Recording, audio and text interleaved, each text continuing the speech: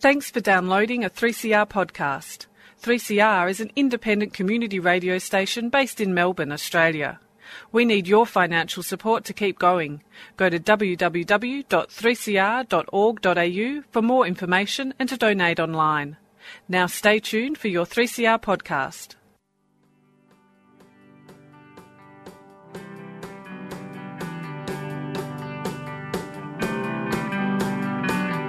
Animales humanos, animales humanos,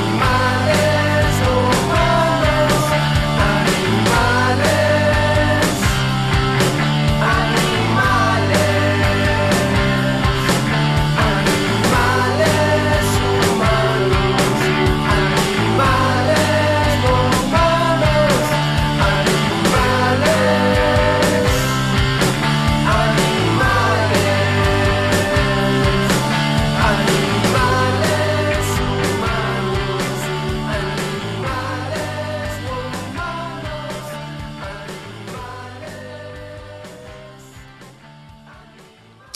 Hello, and welcome to Freedom of Species. My name is Roy Taylor, and I'm in the studio today, and we bring animal advocacy to the airwaves. Freedom of Species is a radio program dedicated to raising awareness of issues concerning animals. This includes advocacy, activism, protection, conservation, and importantly, appreciation. We are broadcasting from the 3CR studios in Melbourne and stream live via the 3CR website. Recent podcasts are also available on the 3CR website, that's 3cr.org.au, and the Freedom of Species podcast website, freedomofspecies.org. And all our previous podcasts are available on iTunes. Now, in today's show, I'm going to be broadcasting an interview I did earlier in the week with Catherine Cadden and Kate Raffin, two educators in the field of non-violent communication. They'll be talking about how non-violent communication, NVC, can help animal advocates. Hi, it's Patty Mark from Animal Liberation Victoria on 3CR Community Radio, 8:55 a.m. I love community radio. It's so important we keep an independent voice out there, not only for the animals, but for all humans, for the environment. And make sure you listen to Freedom of Species. It's animal activism on the airways. Before we go to the interview today, I'm just going to promote a couple of projects that I'm involved in personally. One is the Coalition for the Protection of Racehorses, who have got a number of protests and events coming up in conjunction, or in opposition to, perhaps is better wording, the Spring Racing Carnival. For more information on that, go to horseracingkills.com. One of the things we're doing is asking people to get the back of their car, back window, spray painted with the message, "Is the party really worth it?" horseracingkills.com. If you'd like information on that, email volunteers at horseracingkills.com and we'll tell you where you can go to get your back window sprayed with effectively the biggest bumper sticker you can get. The other project I'm involved in that I'd like to promote today is the Animal Activists Forum, which is coming up in 2 weeks' time on the Gold Coast. This is a yearly meeting for animal advocates, and it involves over 30 workshops, lectures, discussions by animal advocates from all over Australia. It's going to be held at the Southport Community Centre.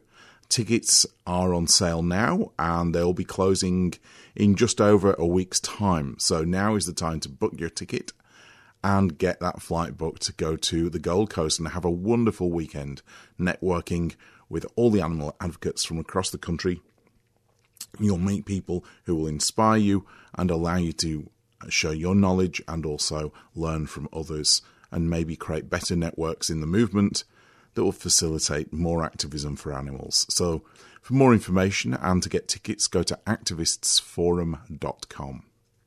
What we'll do now is we'll go to the first part of a three-part interview I conducted with Catherine Cadden and Kate Raffin, who are educators in non-violent communication. This is going to be particularly as regards how it can benefit animal advocates. On the line, I've got Kate Raffin and Catherine Cadden, both trainers in nonviolent communication. Kate, could you introduce yourself? Sure. Hi, Roy. My name's Kate Raffin and I live in Sydney, and I'm a certified nonviolent communication trainer with the Centre for Nonviolent Communication. And I also work with conflict, and I'm an accredited mediator. And I also really enjoy working with youth and with Play in the Wild, based in the US and Canada, and also here in Australia. And I'm also an artist and make handbound books. I really would love that if this call contributed to somebody. That would be wonderful. That's great. And Catherine, could you introduce yourself? Yes. Hi, I'm Catherine Cadden. Right now in this moment, I'm sitting in my home in Vermont, USA, just about an hour south of the Canadian border. We've got frost on the ground. And I've been involved with nonviolence consciously since I was about 9 years old. I grew up in a house where my brothers were very terrified of being drafted to go to Vietnam. So I learned very early on the importance of nonviolent activism. And so I've made that my life's work. I've run a school, a K through 8, kindergarten through 8th grade program here in the United States, an alternative private school that was based on the tenets of nonviolence. And there we integrated nonviolent communication. It was in '96 that I met Marshall Rosenberg, the founder of nonviolent communication. And I had been working on a philosophy for education based on the tenets of nonviolence about direct action in love. And I defined love as listening, observing, validating, and empathizing, because I wanted every action that we took to be in love, because that was the nonviolence commitment. And when I met Marshall Rosenberg, he had been working on this communication process to me, which is direct action in love, because it involved self-empathy, empathizing with others, getting to a common connection of universal human needs so that people could return to seeing each other human, even in the most intense moments of conflict, when it's the hardest for us to see each other as human and be able to relate, to come to a resolution and a reconciliation for whatever the problem is. Well, could one of you give a overview of nonviolent communication? Basically, it comes from, as Catherine just said, from Marshall Rosenberg, the founder of nonviolent communication. He basically started his life, and he sort of talks about the story of landing in Detroit during the race riots of 1943 and noticing a really big difference between what was going on at his home and, the violence and the death and of many people during these race riots, and also the difference between what he was witnessing there and experiencing at school as a result of his name, and the fact that his name was telling people that he had a Jewish background, and also noticing the difference between that and what was happening as he, watched his family care for his grandmother, and the beauty and the care and the love that went into the care of his grandmother. And it started a question for him of how could people respond so differently. And so he pursued a life of looking at this question, became a psychologist, trained psychologist, and was pretty dissatisfied with what he found in the world of psychology, and was finding very different results than what he noticed his fellow psychologists were finding. And pretty much was just by evidence looking at what seems to support connection and compassionate giving and us communicating and living from the heart, and what seems to distract us and disconnect us from that compassionate heart and respond very violently. So he developed, what is a model, which, it's never anything until it's put into practice and really used from the heart. A language he calls nonviolent communication. Yeah. Yeah, I mean, yeah, nonviolent communication really contains nothing new. It's based on historical principles of nonviolence, and it's the natural state of compassion that we can have that, you know, really is the meaning of nonviolence. Marsha Rosenberg was very specific in choosing the word nonviolence, which is the only English translation we have of the word ahimsa, which is what Gandhi was speaking to in his movements around having no presence of violence, not even within our own heart. So what we're striving for is this moment of connection where we have the ability to empathize with ourselves, empathize with the other person, and create a quality of connection based on the common human needs, because needs are something that are common to all humans. And I would extend that to all animals, that all beings. The organization that Kate and I both work with, Play in the Wild, that, you know, we have T-shirts that we print that the youth and the families and we love to wear, and we say right on it, to protect and to serve all beings, all life, all needs, because there is these qualities, these values that, like trust, safety, respect, that we can name, that we can give name to, that exist within us. We can see that it exists within other living beings. And then the game, really the game becomes, how do we best take care of all these needs? How do we then begin to make decisions and strategies that serve all these needs? You mentioned the organisation Play in the Wild that you're both involved in. Can you just give a brief overview of that? Yeah, Play in the Wild started over a decade ago as kind of an international answer to some of the work that I had been doing in California. I mentioned that I ran a school for 11 years that was a proper academic program with the baseline philosophy of nonviolence, where the students practiced nonviolent communication, direct action and love, and practices of nonviolence on a daily basis while they were also doing their academics. Over 10 years ago, I met a woman named Melanie Whitham who was working up in Quebec, Canada, and we both decided that our passions really fell in the same place around nonviolence and wilderness skills, taking kids into the wild. And then just a year later, we met Jesse Weens, who also shared our passion for mindfulness. And so we've been developing over these years an international multicultural program that offers trainings and living in the immersion of nonviolent communication, mindfulness, and what it is to be interdependent with all life. So we engage wilderness skills, and so we actually go out on canoe quests for 9 days. So we'll go backpacking up mountains for 9 days, and we've run programs in Japan, Australia, different parts of Canada, different parts of the U.S., and we've been in the United Kingdom, and we've been working with families, youth, educators, and children. So you take children out into the wild, do canoe trip, get people to connect with wilderness, yeah? I would say the wild within and the wild without. We have 2 programs for youth, and we've run both in Australia with Kate.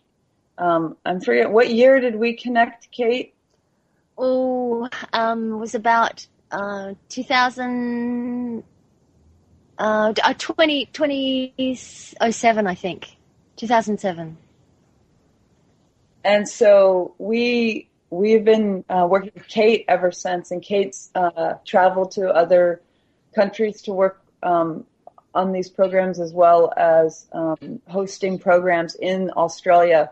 And so it's about getting kids in the wild, but it's about getting us together as humans in a multicultural setting, sometimes we'll have as many as 7 languages that are first languages, and getting us all to return to really this original language that Marshall Rosenberg has named as nonviolent communication. Because really this language we were all born with. We already know how to connect with ourselves, connect with another human, and build that bridge of empathy for understanding and clarity to find the strategies that really serve all life. But we've all been well trained in criticism, blame, judgment, and how to disconnect. So we have to move past that training to reconnect and relearn, or as one of our students once said, oh, this is easy. All you have to do is remember. And just remember what the skills we were born with. Empathy isn't something that you have to acquire. It's something we're born with, and we need to develop and nurture, just like we would develop reading or develop riding a bike, swimming. My background's coming from the point of view of an animal advocate, and I myself, like many other advocates who are involved in political causes, get very passionate, and we, from time to time, get very angry. Animal rights activists often have seen too many slaughterhouse videos. They have seen what goes on in experimental laboratories to animals and factory farms, and they are often quite rightly angry about this. Now, what's the problem from a communication point of view for activists getting angry? Well, you're angry because you care. I'm not seeing a problem with anger in and of itself. When we're passionate, we are accessing something that we're deeply connected to and we care about. Where the challenge lies is you get to ask yourself, is how I'm communicating, is how my action that I'm taking, is it actually effective? Is it meeting the needs of the activists? Is it meeting our needs as we're moving into the confrontation? Is it meeting the needs of the actual animals that we're actually trying to have a voice for? And are we meeting the needs of the people that are also on the receiving end of our action or our communication? So we begin to take a look at assessment, not whether we should be angry or not should be angry, or getting a value judgment on the emotion, or getting a value judgment on what it is that we're striving for. We begin to simply look at, is what we're doing actually effective? Is it really coming to the results that we're hoping for? Is it really, and are those results temporary, or is that really long term for the needs of everyone involved? Very much. Can I just add there, Catherine, very much including ourselves, because one of the biggest things that I, have seen and witness and hear about often is the burnout factor of activism, because the tasks look so big and the emotion is so high, which is, it kind of should be. It's very alarming what's going on the planet, and I would always want us to be able to be awake to it, to be willing to respond, and to be willing to hear, our anger, our outrage, and really harvest that anger and that outrage to make it as effective, as Catherine says, as effective as possible, including ourselves. Our own well-being is part of this, very much so. And that's, to me, the very important definition of nonviolence here is it's not about your needs or my needs. It's about our needs. Some of them will be the same and some of them might be different, but how can we hold them all together? And, am I being effective? Am I getting results that I want? Is my communication supporting more connection and it moves forward, or is it actually having people back off and me burn out, us burn out? Yeah. And the way that we can look at that is my communication continually drawing a dividing line, or is my communication drawing a circle around everyone involved and involving everyone and including everyone? Because as soon as we get into an argument where we want to only take care of just one or just a few and not include the all, then we're continuing to draw the dividing line instead of drawing the actual circle that exists around all of us. It includes the animals, it includes all beings, it includes all life. And so when our communication is kind of stuck in the parameters of judging, criticizing, blaming, if I walk in and I'm like, you're hostile, I'm not, I've now drawn a dividing line. If I walk in and I say, you're hostile, and I'm being hostile, that's still a dividing line because I'm just stuck in the parameters of judgment and criticism. What we get to do, and this is one of the things that we can do at any given moment, is take a breath when we know when we're in that judgment, connect to, okay, yeah, I'm telling myself we're all hostile right now. And that's because I'm feeling angry. I'm feeling impassioned.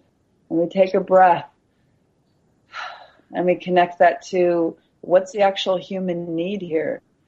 Because I'm wanting mutuality and understanding and clarity. And I want to contribute to the lives of these animals.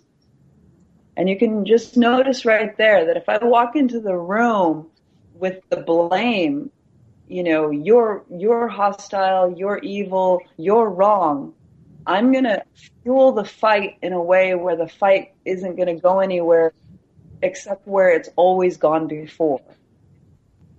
If I take that breath and move through those thoughts, connect to the anger, the passion, the sorrow, the despair, whatever the feeling is, and take another breath and drop into the actual human need, understanding, respect,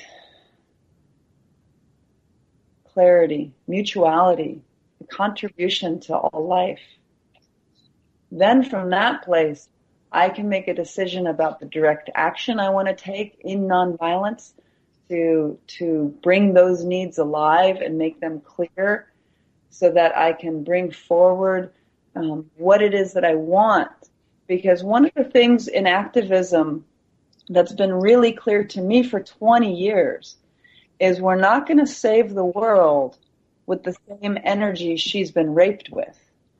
And a lot of times in activism, I see us still in the paradigm where we're coming in with the same paradigm of judgment, criticism, blame, separation, scarcity that there's not enough for everyone, that there is a dichotomy somehow, that you're wrong and I'm right.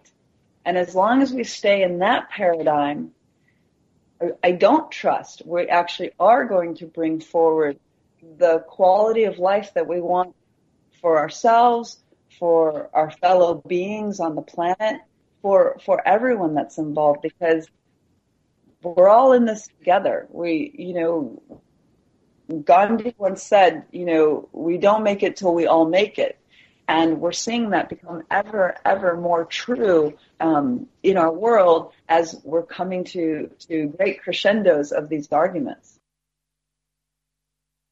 Hello, you're listening to Freedom of Species, animal activism on the airwaves on 855 AM, 3CR Community Radio. This is an interview with Kate Raffin and Catherine Cadden, educators on non-violent communication, and they're discussing how NVC is of benefit to animal advocates. We'll go back to that interview now. Can we still maintain our judgment that there is an opposition or that they are wrong? I wouldn't recommend it.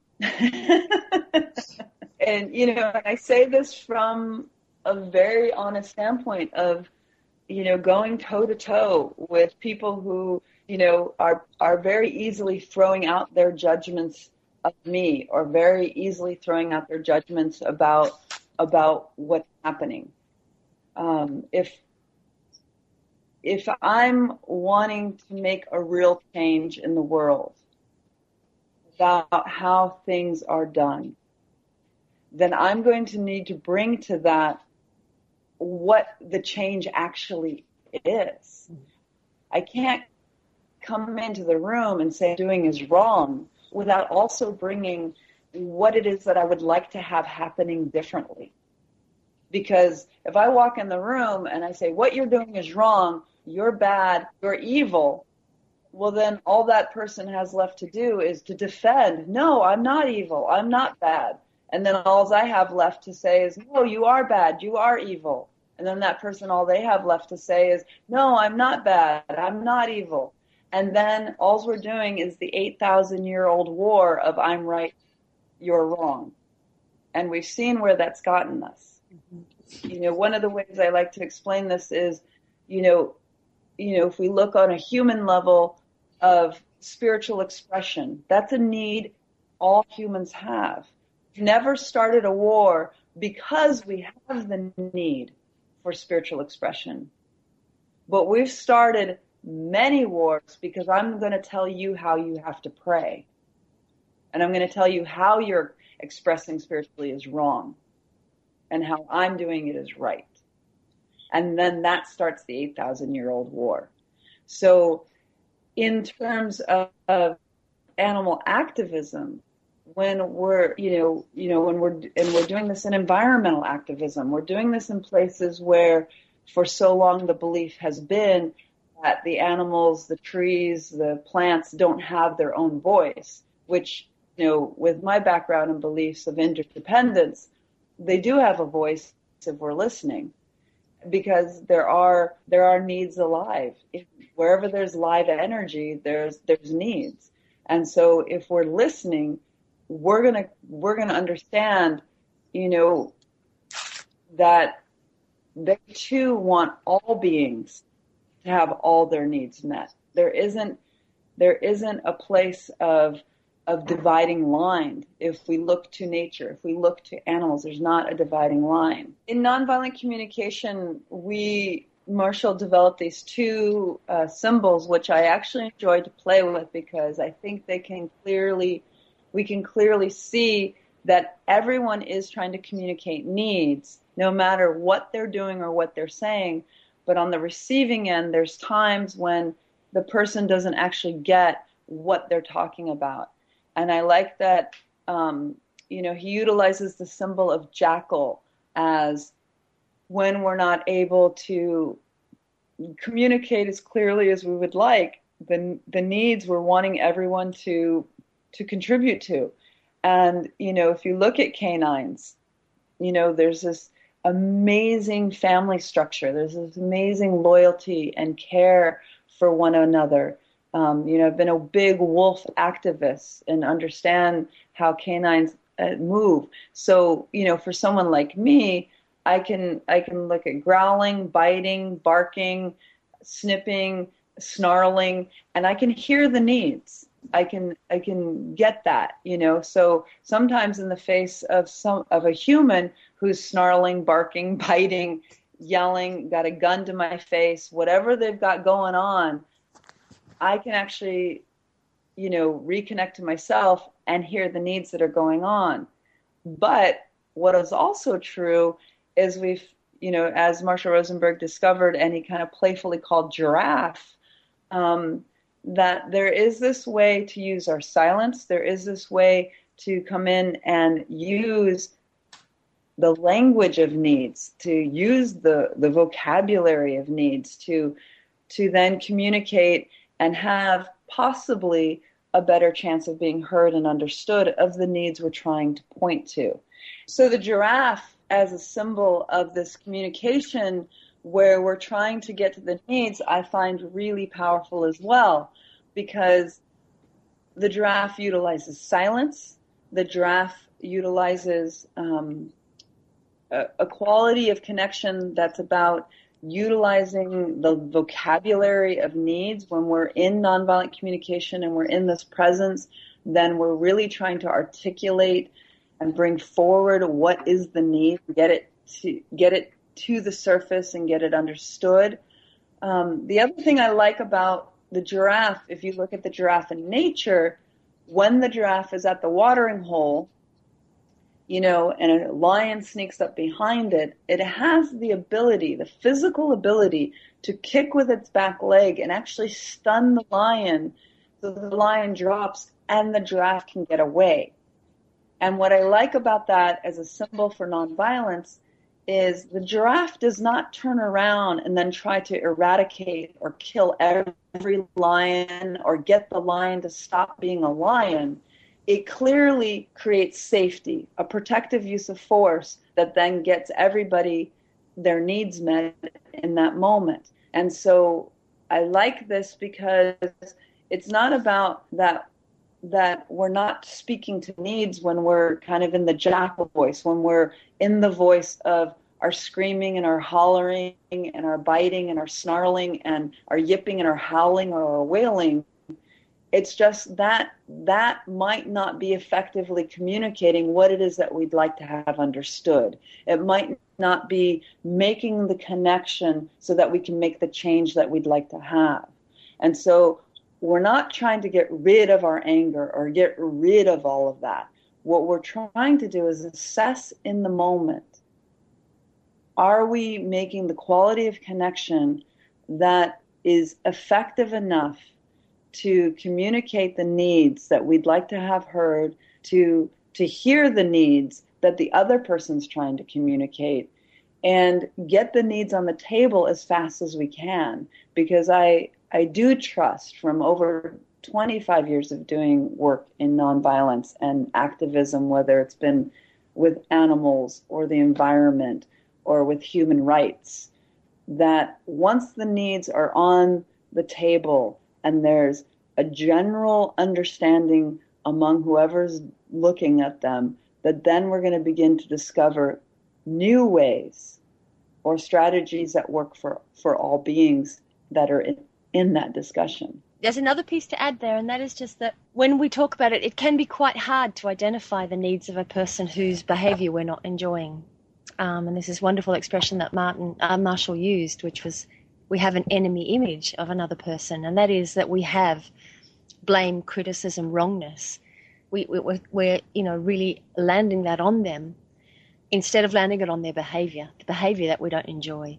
And there's quite a difference between the two, because I can still connect to the human needs behind a person's actions, or even that the human is trying to contribute to, and not enjoy or condone the behaviour. It's not about agreeing with the behaviour in any way. It's actually about being connected enough to what it is that's important to me, what needs are running through me, and what needs is the other person trying to meet.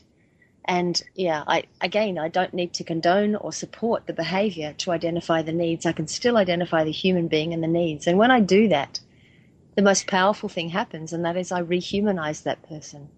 I regain my ability to continue to see them as a human being, which is actually going to increase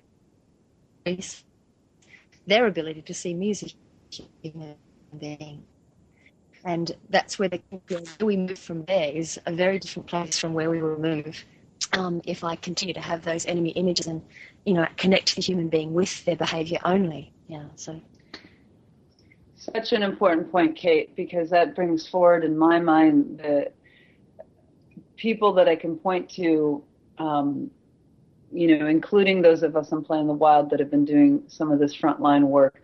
But a person that comes to mind in the moment of a big recent activism movement is up in Canada with the tar sands oil and trying to stop the pipelines up there and return the native lands to the indigenous peoples. And one of the things that was done was the First Nations people, a couple of the leading activists there went and spoke to the labor unions, to the people that would lose their jobs if the pipeline was shut down, and said, look, we get that you want to contribute to your families. We get that you want safety and security in your lives. How can we work together? Because that's what we'd like too. And what's the strategy we can begin to look at? Because we don't want you, your families, to suffer at at the cost of our families getting what we need. How do we all get what we need? That doesn't sound like a situation where everyone could get everything they needed. And see, Roy, I think this is the tricky bit, because I think that's part of the old paradigm, the kind of, the scarcity paradigm, that we believe somehow someone won't get what they need, that somehow needs are in conflict, that somehow if I get what I need, that means they have to give something up. Or if that person gets what they need, I'll have to give something up. And as long as we bring that enemy image into our activism, then we're going to continually draw the dividing line, and we won't come to a possible new solution that maybe we or the other folks never were able to see before. So what is it that we want to bring into our activism? What is it that we want to bring into our action and our connection and into the conversation that opens up the possibility of strategies and solutions that include all people, all beings? From my position, I don't at the moment see this as pragmatic, but that's where I am coming from. For example, I look at a campaign I'm involved in, and that's against horse racing. And there are over 10,000 racehorses bred in Australia that are killed every year. And I'm part of a group that campaigns against this. The industry calls it wastage, the breeding of racehorses. We campaign, we protest, we use billboards. We've had quite a lot of press coverage in Australia for a small group of people campaigning. Now, we would like the racing industry to stop what it is doing, and we would like it to, at the very least, set a process of donating 1% of betting turnover to rehoming ex-racehorses, or in fact those that are bred and don't actually become racehorses, and not killing them after they are no longer profitable. Now, that's what we would like to occur. For the racing industry, to do that, they will be losing 1% of their betting turnover. As far as I could see, the only way in which this becomes a win-win situation, they are able to use what they do, if they were to do that,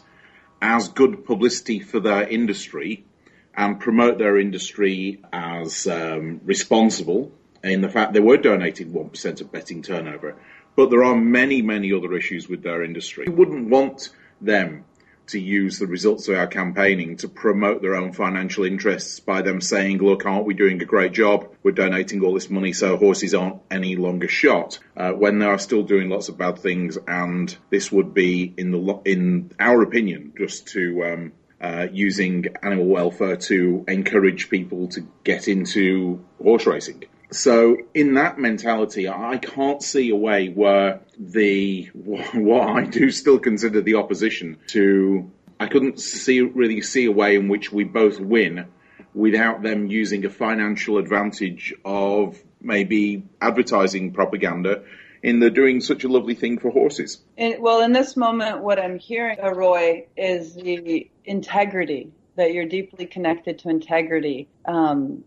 And only you can tell me if that's what you're connected to, but what I'm hearing and what you're saying is that in order to bring forward the strategy that you'd like to present, you also want not only for the strategy to happen of the 1%, but there's other things too that you'd like to see change, and you'd like to see it done with a sense of connect to the human needs. Using animal welfare. In this moment, what I'm hearing, Roy, is the integrity, that you're deeply connected to integrity. And only you can tell me if that's what you're connected to, but what I'm hearing and what you're saying is that in order to bring forward the strategy that you'd like to present, you also want not only for the strategy to happen of the 1%, but there's other things too that you'd like to see change, and you'd like to see it done with a sense of integrity where that they're connected to the same needs that you're connected to as to why they're choosing this strategy. Yes, maybe I'm wanting too much there. I think wanting people to be to their needs is fabulous. and I personally don't think it's too much. I think what it takes is our willingness to do the, in activism, there's a thing we call despair work.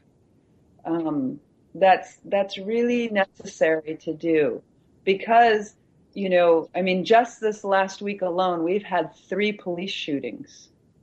It's when, and we're having to do a lot of despair work so that we can stay on the front lines to end police brutality.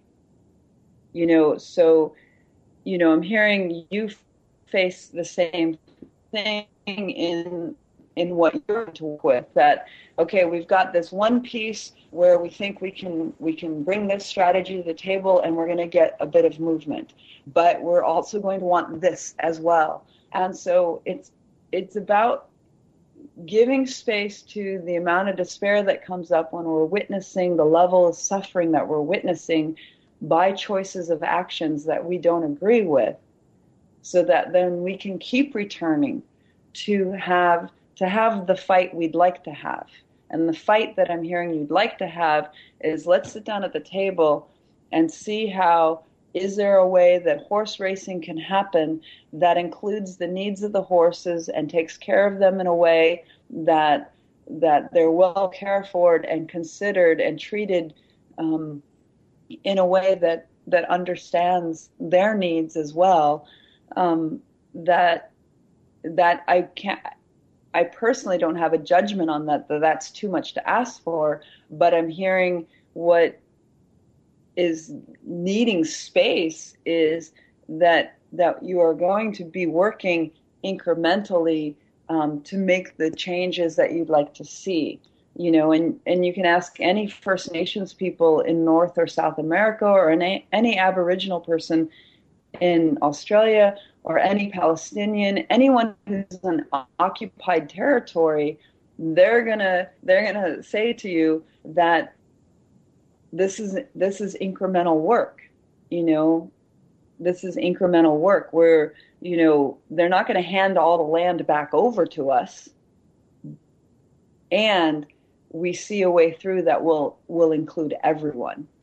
So what I'm hearing you speak to, Roy, is quite powerful. I'm hearing you already connected to needs of integrity, needs of mutuality, of understanding, of consideration, of contribution, and getting those on the table, then you're going to be able to then move incrementally through and create the changes that you'd like to see. That's the way I'm hearing it.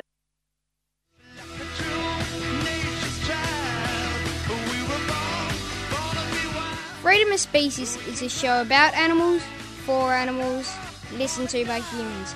Tune in Sundays, 1 p.m. Born to be wild. Born to be wild. Personally, I don't think, on my point of view, it's one of position of integrity. I just think that there is not necessarily an advantage in a victory that allows an industry to then use that victory for their own publicity. Well, I'm hearing the pain and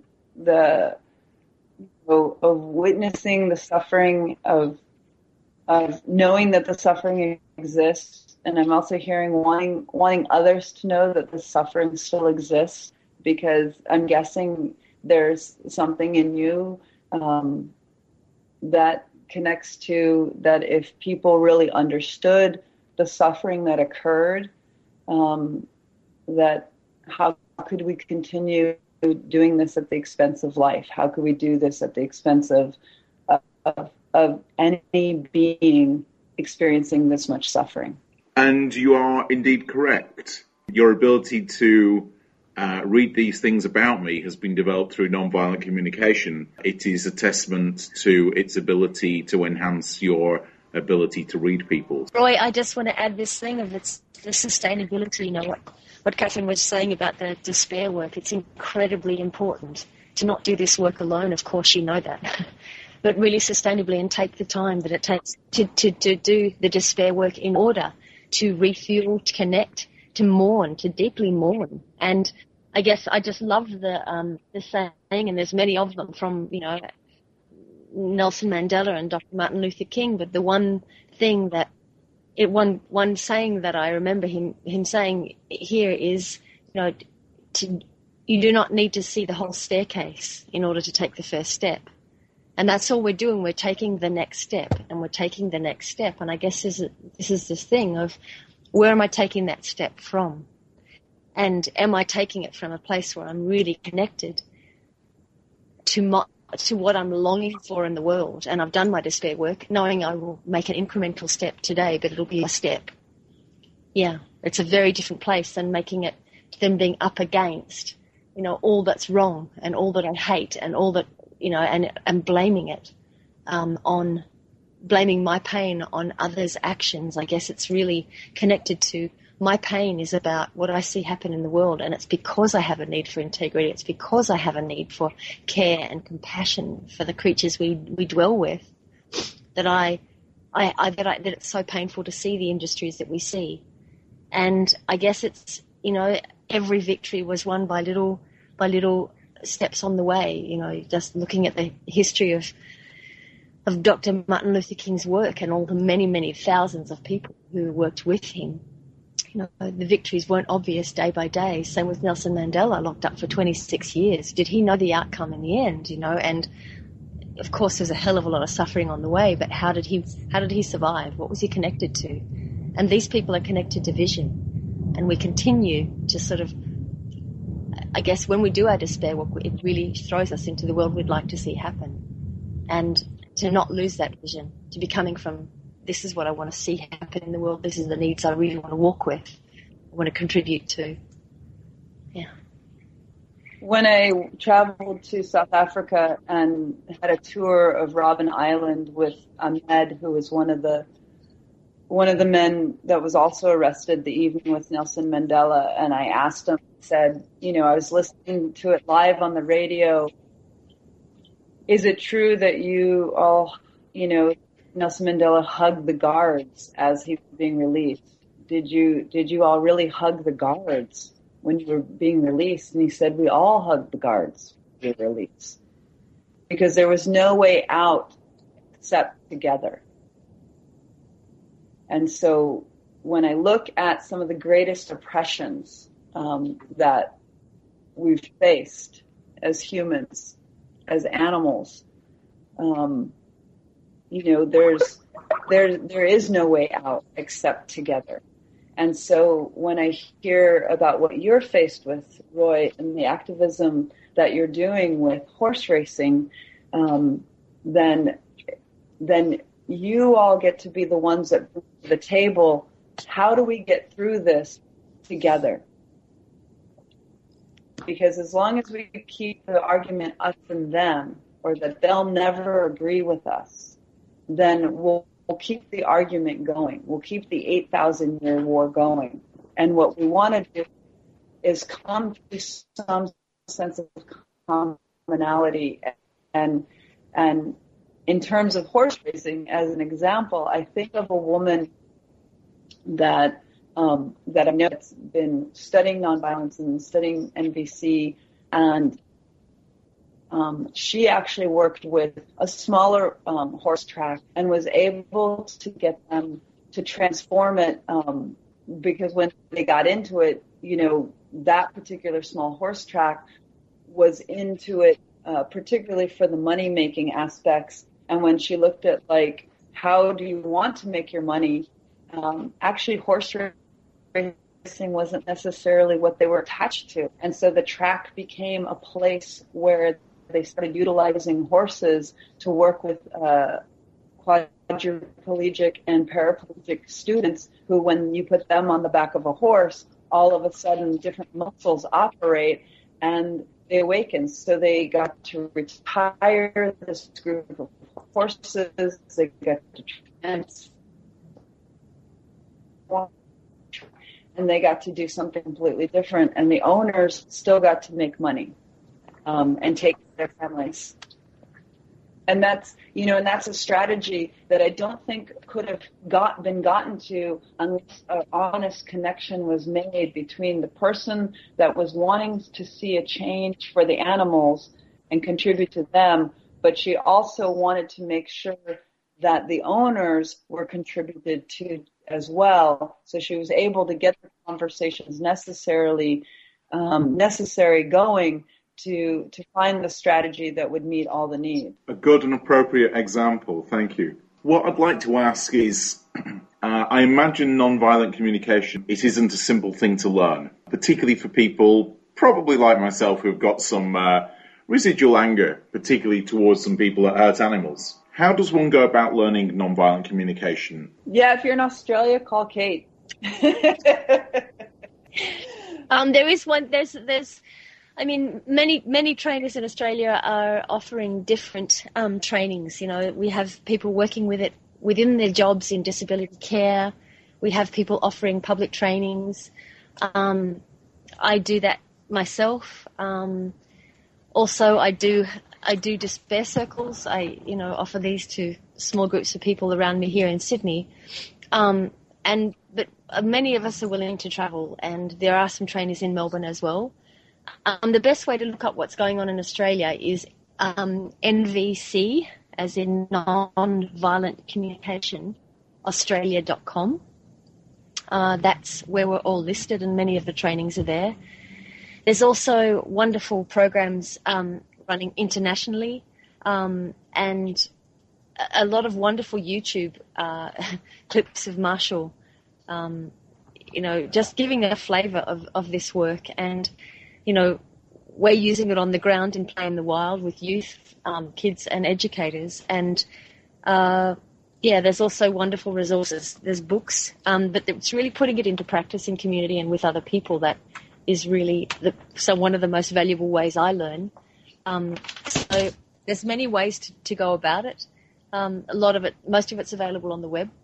Catherine, you want to add? You can also, there's online programs that Play in the Wild offer, and also ZenVC, ZenVC.org. We offer online programs that can work directly with activism and specific to what they're wanting to utilize and do with it. We've worked with animal activists, climate change activists, environmentalists,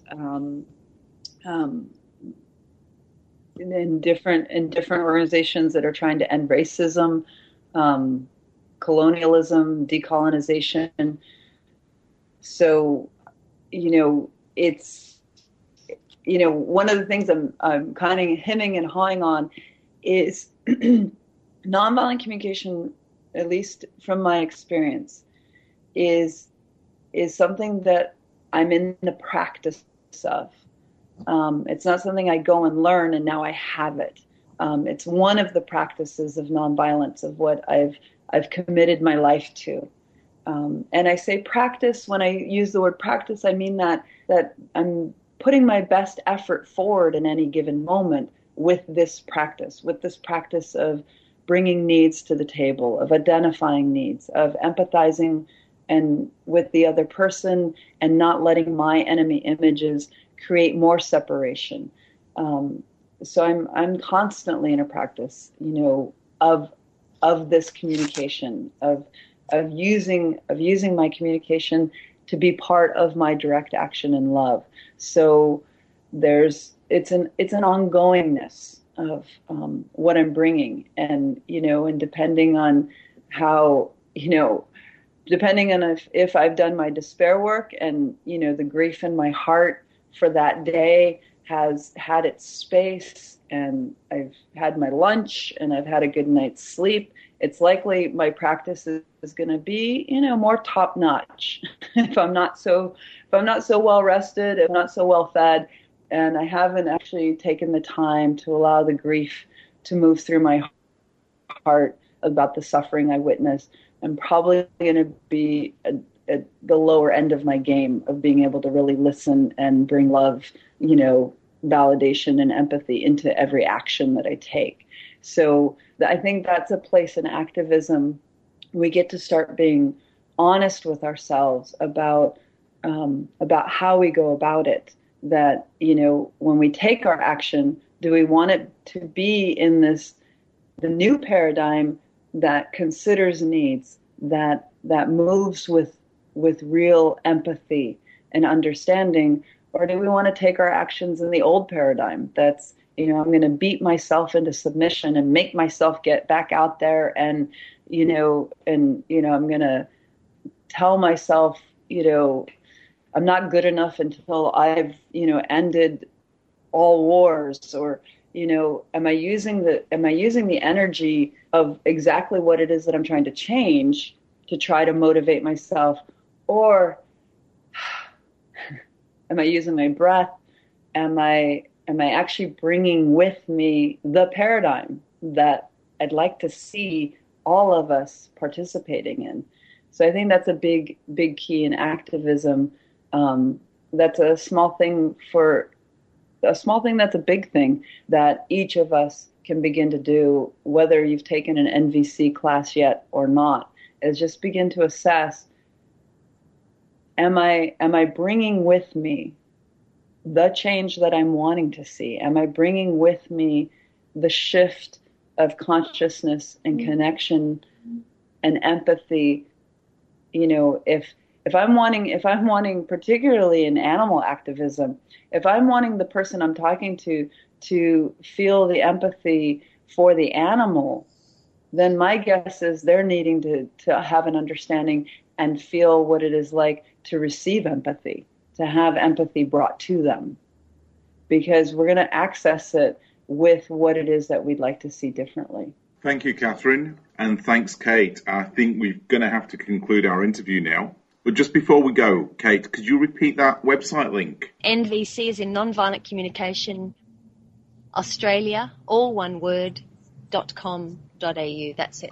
Thanks both for your time. Thank you, Roy. Keep up the good work and do your despair work. Get the support you need, and thank you all so much. Yeah, you're doing it for all of us, with all of us. You're listening to Freedom of Species Animal Activism on the airwaves on 3CR 855 AM. That's concluding our show today, which was an interview with Kate Raffin and Catherine Cadden, both educators in nonviolent communication. Just before we go, I'm going to mention the Animal Activist Forum, which is coming up in 2 weeks' time on the Gold Coast at the Southport Community Centre. To get tickets, which are selling now, and you've only got a few more days to get tickets, go to activistsforum.com. And that concludes today's show. Have a great week. You've been listening to a 3CR podcast produced in the studios of independent community radio station 3CR in Melbourne, Australia. For more information, go to allthews.3cr.org.au.